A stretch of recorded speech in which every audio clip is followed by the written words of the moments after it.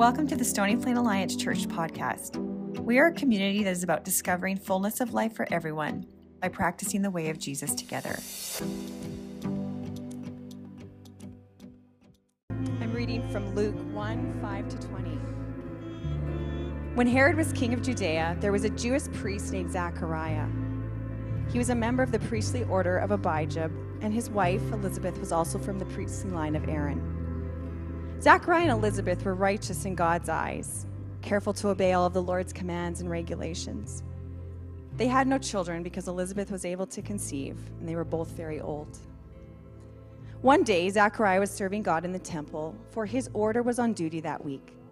As was the custom of the priests, he was chosen by lot to enter the sanctuary of the Lord and burn incense. While the incense was being burned, a great crowd stood outside praying. While Zechariah was in the sanctuary, an angel of the Lord appeared to him, standing to the right of the incense altar. Zechariah was shaken and overwhelmed with fear when he saw him. But the angel said, "Don't be afraid, Zechariah. God has heard your prayer. Your wife Elizabeth will give you a son, and you are to name him John. You will have great joy and gladness, and many will rejoice at his birth. For he will be great in the eyes of the Lord. He must never touch wine or other alcoholic drinks. He'll be filled with the Holy Spirit even before his birth, and he will turn many Israelites to the Lord their God. He will be a man with the spirit and power of Elijah. He will prepare the people for the coming of the Lord. He will turn the hearts of the fathers to their children, and he will cause those who are rebellious to accept the wisdom of the godly." Zechariah said to the angel, "How can I be sure this will happen? I'm an old man now, and my wife is well along in years." Then the angel said, "I am Gabriel. I stand in the very presence of God. It was he who sent me to bring you this good news. But now, since you didn't believe what I said, you'll be silent and unable to speak until the child is born. For my words will certainly be fulfilled at the proper time." Zechariah is an ordinary man, an ordinary priest, married to an ordinary woman, living an ordinary life. A life filled with the same kinds of joys and sorrows that are not uncommon to humanity. He had a meaningful job as a priest. He was seen as righteous, as right before God, and living with intention and obedience to the commands of God. And yet, as a couple, Zechariah and Elizabeth knew the sorrow and scorn of never having been able to have a family and raise a family, which was one of the most important things in their culture. And they had undoubtedly felt the disappointment of this desire and of their prayers for a child very keenly. And in the midst of this ordinary life, this obscure life, we find Zechariah on a very special and important day, a day when he'd been chosen and given the honor as the priest who would enter the sanctuary of the Lord to burn incense.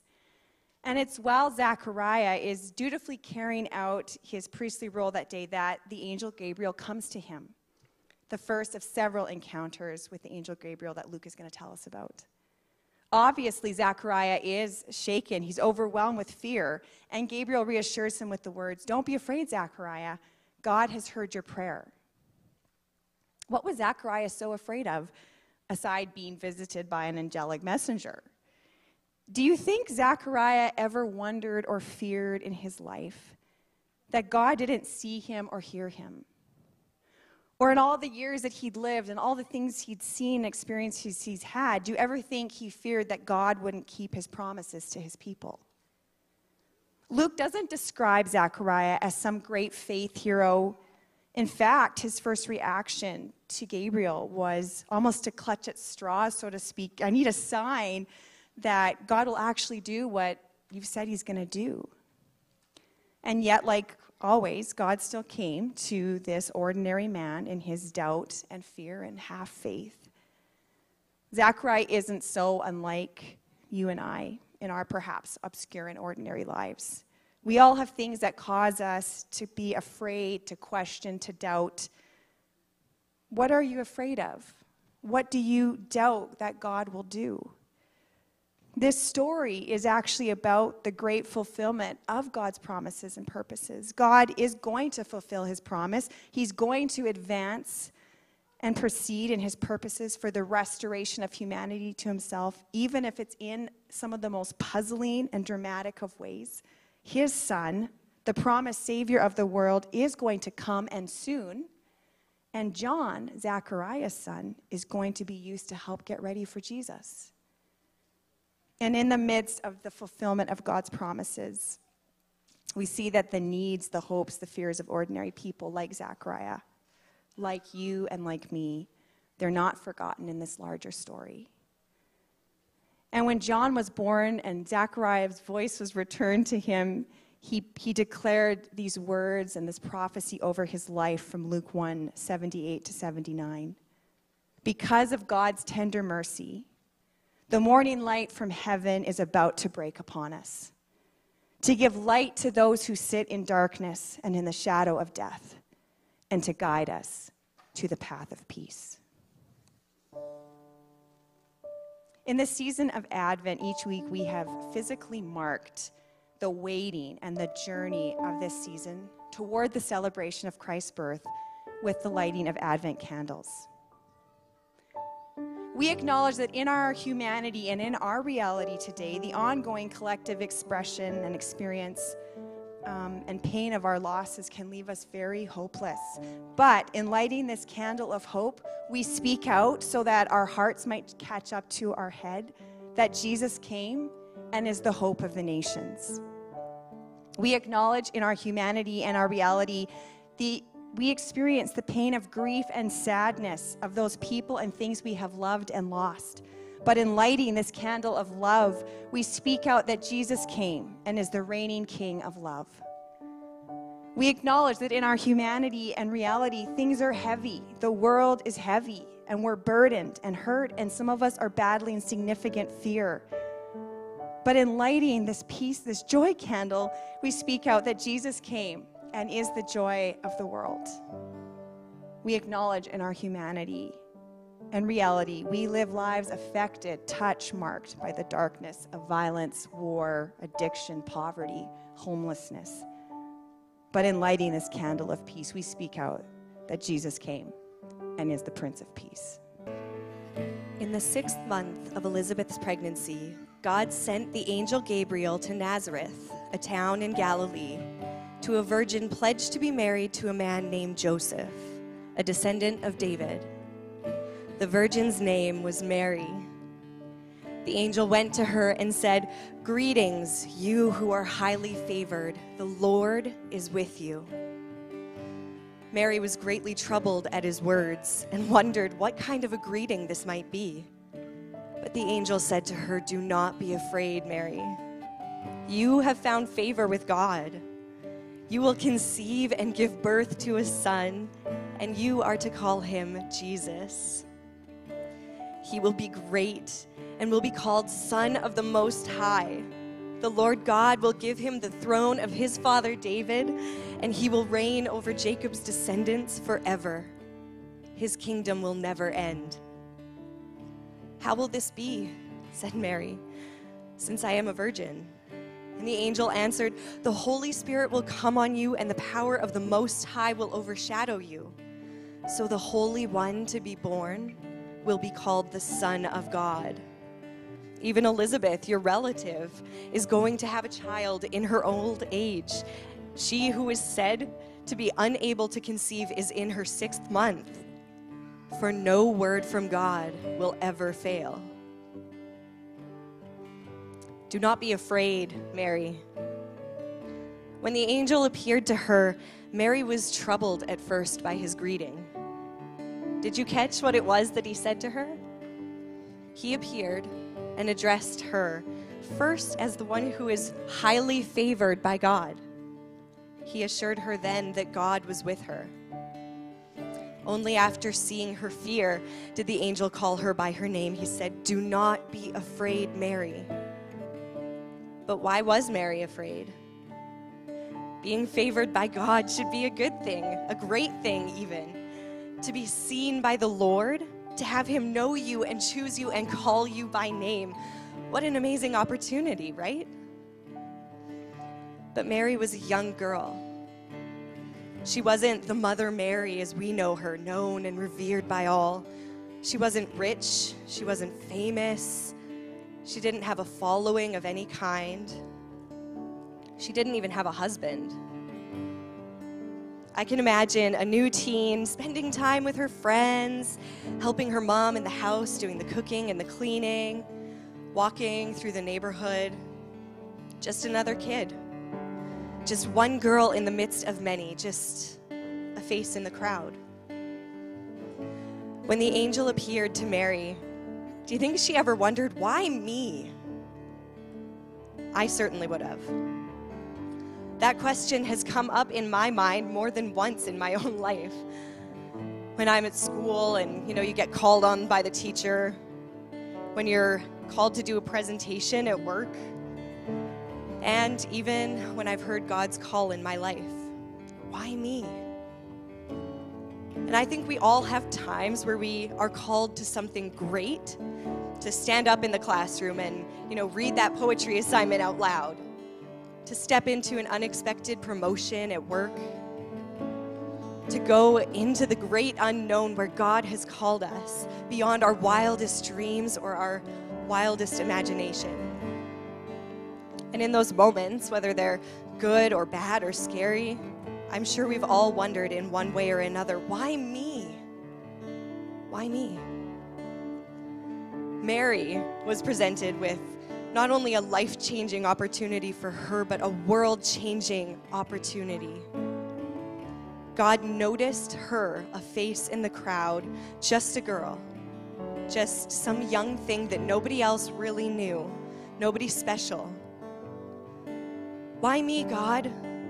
How can I be worthy of this? How can I do this great thing that you are calling me to? I am me. You are you. Just a person, just a girl, just a guy, just individual faces in a crowd of 7 billion people, really. So to think that God, the creator of the stars in the sky and the mountains and the sea, would notice you. To think that he would notice me as a person. That he would call each of us his most favored children and then give us his son so that we would know Emmanuel, God with us. What was Mary afraid of? Being unworthy. Being too small, too insignificant, not being prepared, being too young, facing rejection, being shamed, failure, criticism, judgment, you name it. The same fears that run through our minds when we're faced with a call into something great and challenging or something scary and painful that threatens to break us.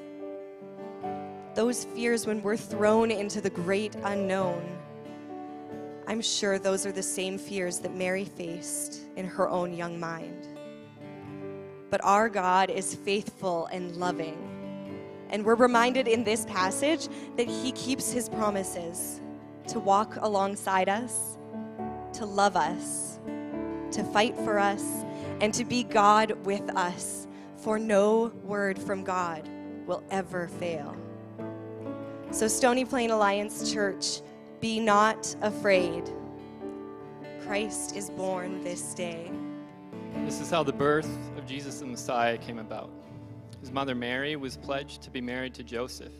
But before they came together, she was found to be pregnant through the Holy Spirit. Because Joseph, her husband, was faithful to the law and yet did not want to expose her to public disgrace, he had in mind to divorce her quietly. But after he had considered this, an angel of the Lord appeared to him in a dream and said, "Joseph, son of David, do not be afraid to take Mary home as your wife, because what is conceived in her is from the Holy Spirit. She will give birth to a son, and you are to give him the name Jesus, because he will save his people from their sins." All this took place to fulfill what the Lord had said through the prophet. The virgin will conceive and give birth to a son, and they will call him Emmanuel, which means God with us. When Joseph woke up, he did what the angel of the Lord had commanded him and took Mary home as his wife. But he did not consummate their marriage until she gave birth to a son, and he gave him the name Jesus. Joseph felt his stomach drop as Mary shared the news. What were previously feelings of joy and anticipation of becoming her husband were now replaced with that of betrayal and despair. Anxiety gripped his heart as these thoughts swirled around his head. How could she do this to me? We were about to get married. I gave her my heart, and she ripped it out and chose someone else. Resolving to call divorce to protect both his reputation and hers, he lay down and closed his eyes for a fitful night of sleep. And as he was sleeping, an angel appeared and told him that Mary had in fact not been unfaithful, but had been given a baby by the Holy Spirit. Joseph was in disbelief, and now a new question arose. What will people think about Mary being pregnant before we're married? They'll want nothing to do with us. This story shows two fears that Joseph experienced: betrayal and rejection. Betrayal at the thought that Mary had left him to have a child with another man, and rejection at the fact that his family would see her pregnant out of wedlock and would think that Joseph had broken the laws they had in place and would therefore not want anything to do with him. These two fears point to what Joseph was really afraid of: abandonment. Abandonment by Mary, the one he loved, and by his family. So I want you to ask yourself, what am I afraid of? Is there a deep fear that keeps me awake at night? And if so, what is it? What's that one thing that you push out of your mind day after day, too afraid to confront it? Are you afraid of being rejected, cast aside, or betrayed by someone you love? Are you scared of giving your heart to someone only to have it tossed to the side? Are you afraid of being abandoned, to be left alone? Maybe you're thinking that not only people have abandoned you, but God himself.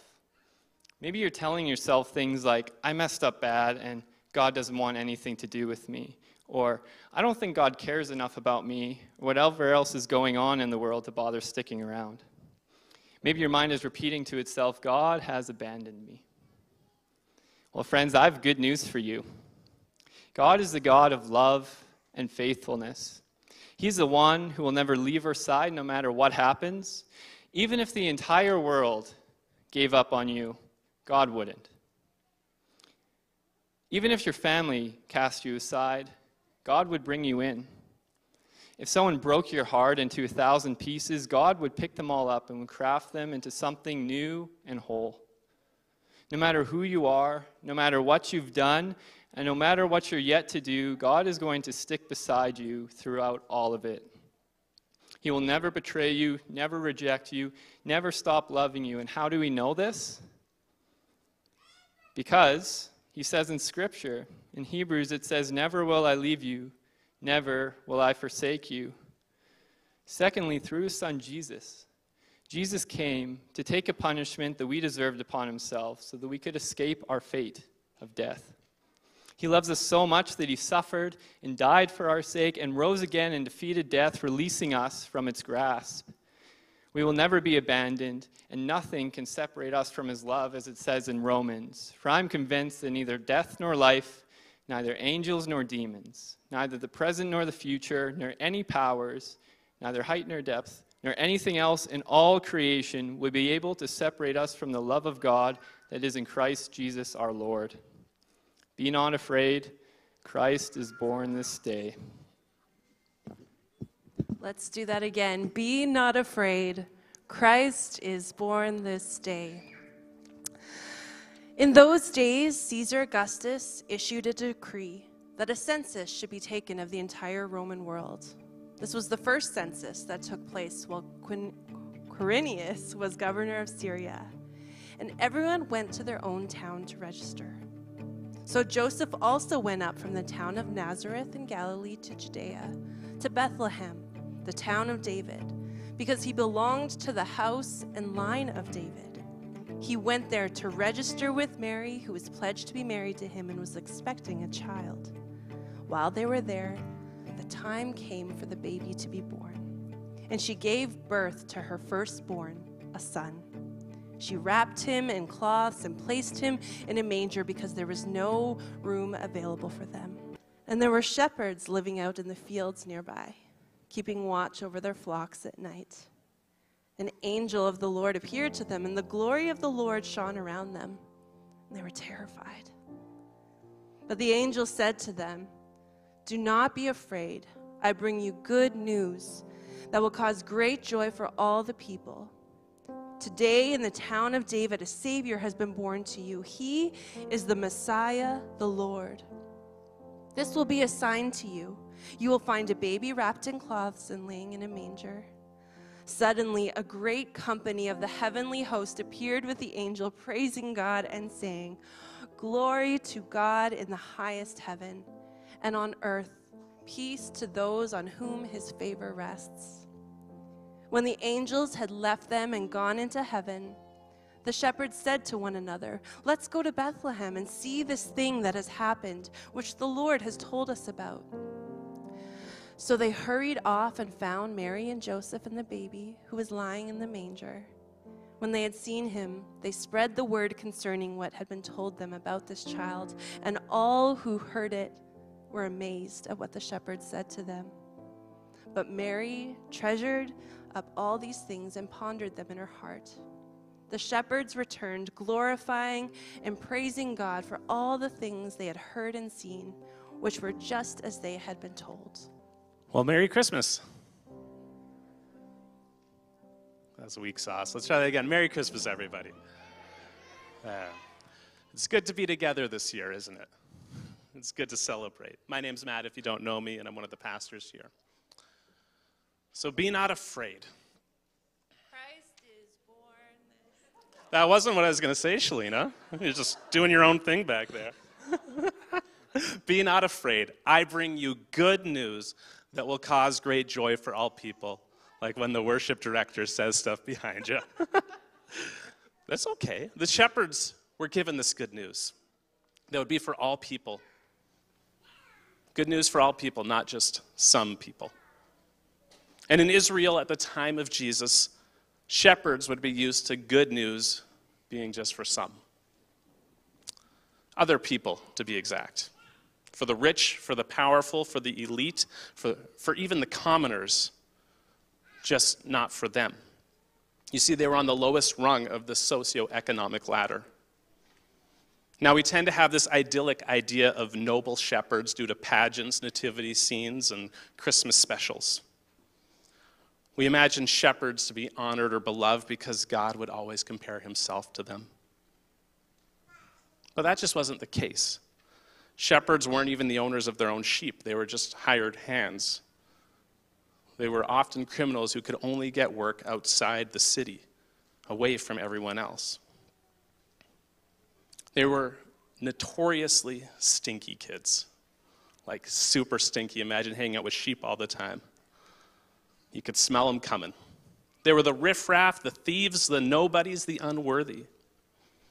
In fact, it's recorded in the Mishnah, which is the writings of the ancient rabbis, that shepherds are incompetent, and no one should ever feel obligated to rescue a shepherd if they fall in a pit. Now compare this with what Jesus says. He says, imagine if you have a sheep and it falls in a pit, who wouldn't help them out? So Jesus assumes people will help out sheep, but the culture assumes nobody should help out a shepherd in the exact same situation. And it's to this group of people that God sends his messengers to announce the birth of his son. The angels proclaim good news for all people, even to shepherds. In fact, and especially to shepherds. They're the first ones told. They're welcomed into the story. Secondly, they're also honored because they are told this baby will be born in a manger, an animal's feeding trough. They're not called to go to a palace or an important civic center to see this baby. They don't have to have a confrontation with power or make their way through guards or soldiers or anything like that. Instead, they can silently enter the place where they often go, a place where they're familiar, a place where animals live. This king they've gone to see isn't detached from them by power or status or influence. Instead, he understands their world and what it's like. It's one of the first clues we get in the Gospels about the upside-down nature of the kingdom of heaven, where those the world dishonors are honored. Right from his birth, Jesus is identified as a servant king. This baby will be a source of peace, much like the prophet Isaiah says. In fact, he calls him the Prince of Peace. And it's not peace as in an absence of conflict, but instead peace as wholeness. Peace as everything in its right place. Peace as renewed and restored relationships. Joy and peace are available to the shepherds, to these nobodies. And why? Well, because Jesus is the Emmanuel. Jesus is the God with us. Jesus has become one of us, and he's moved into the neighborhood, and as a result, nothing will be the same. The incarnation of Christ has changed everything. And friends, joy and peace weren't just for those shepherds 2,000 years ago. Joy and peace are available to us today through Christ Jesus as well. Jesus longs to give us a deep joy that's not dependent on circumstances, and a peace that surpasses all understanding. Well, let's be honest. Joy and peace can feel quite distant in these days, can't they? Our experience of the world has been so different than we're used to. Our province, our friendships, even the church, our families feel so divided in these days. This pandemic and masking and vaccinations and everybody's response to those things feels like it robs us constantly of joy and peace. It can feel like we're like the shepherds, that peace, joy, and good news are for someone else at some other time. Maybe the you of 2019, or the you of when this pandemic is over. Maybe for someone whose family all agrees on vaccines or non-vaccines. Anyways, for another time and another place. But the good news today is because he's born, you don't need to be afraid. Where fear is gripping you, stealing peace from you, he wants to exchange that for his perfect love that drives away all fear. Where anger sits just below the surface, he wants to meet you in it and show you how to experience peace in its place. Where despondency, Netflix, and escapism feel like they're numbing you, he wants to replace that with his joy. The good news of Jesus' birth is that he is not distant from you. He's not removed from your experience, unaware of what it's like. No, not at all. Instead, he's taken on flesh. He's become one of us. He's moved into the neighborhood. That means he understands, he cares, and he is with you. And he wants you to be with him. And in your being with him, he won't tell you to try harder. He won't demand things of you like, don't be afraid. Be joyful, be peaceful. That's not what he'll say. Instead, through his Spirit, he will abide in you and grow in you. His Spirit is not one of fear, and joy and peace are part of the fruit that his Spirit grows in us. And so, will you let him be with you? Will you allow him the space to work in you? Will you allow him to be the God with us, anew in you again today? Will you partner with him to allow him to do his work in you? And will you exchange your fear, anger, and worry for love, joy, and peace? And if you're wondering, will God see me? Does God care? Would he even notice me? Don't forget who the first good news came to all those years ago. Not to kings or princes or religious leaders. Not to temples or palaces or civic centers. But to nobodies in a field. In the middle of nowhere. And so today, we mark the end of Advent. We've lit the candles of hope, love, joy, and peace. And tonight we recognize that all these things have their culmination in Christ. That due to the incarnation of Christ, God being made flesh, fear no longer rules the day. And so know this as we light the candle. Jesus loves you, and he's inviting you into a whole new way of life that takes fear and exchanges it for hope, love, joy, and peace.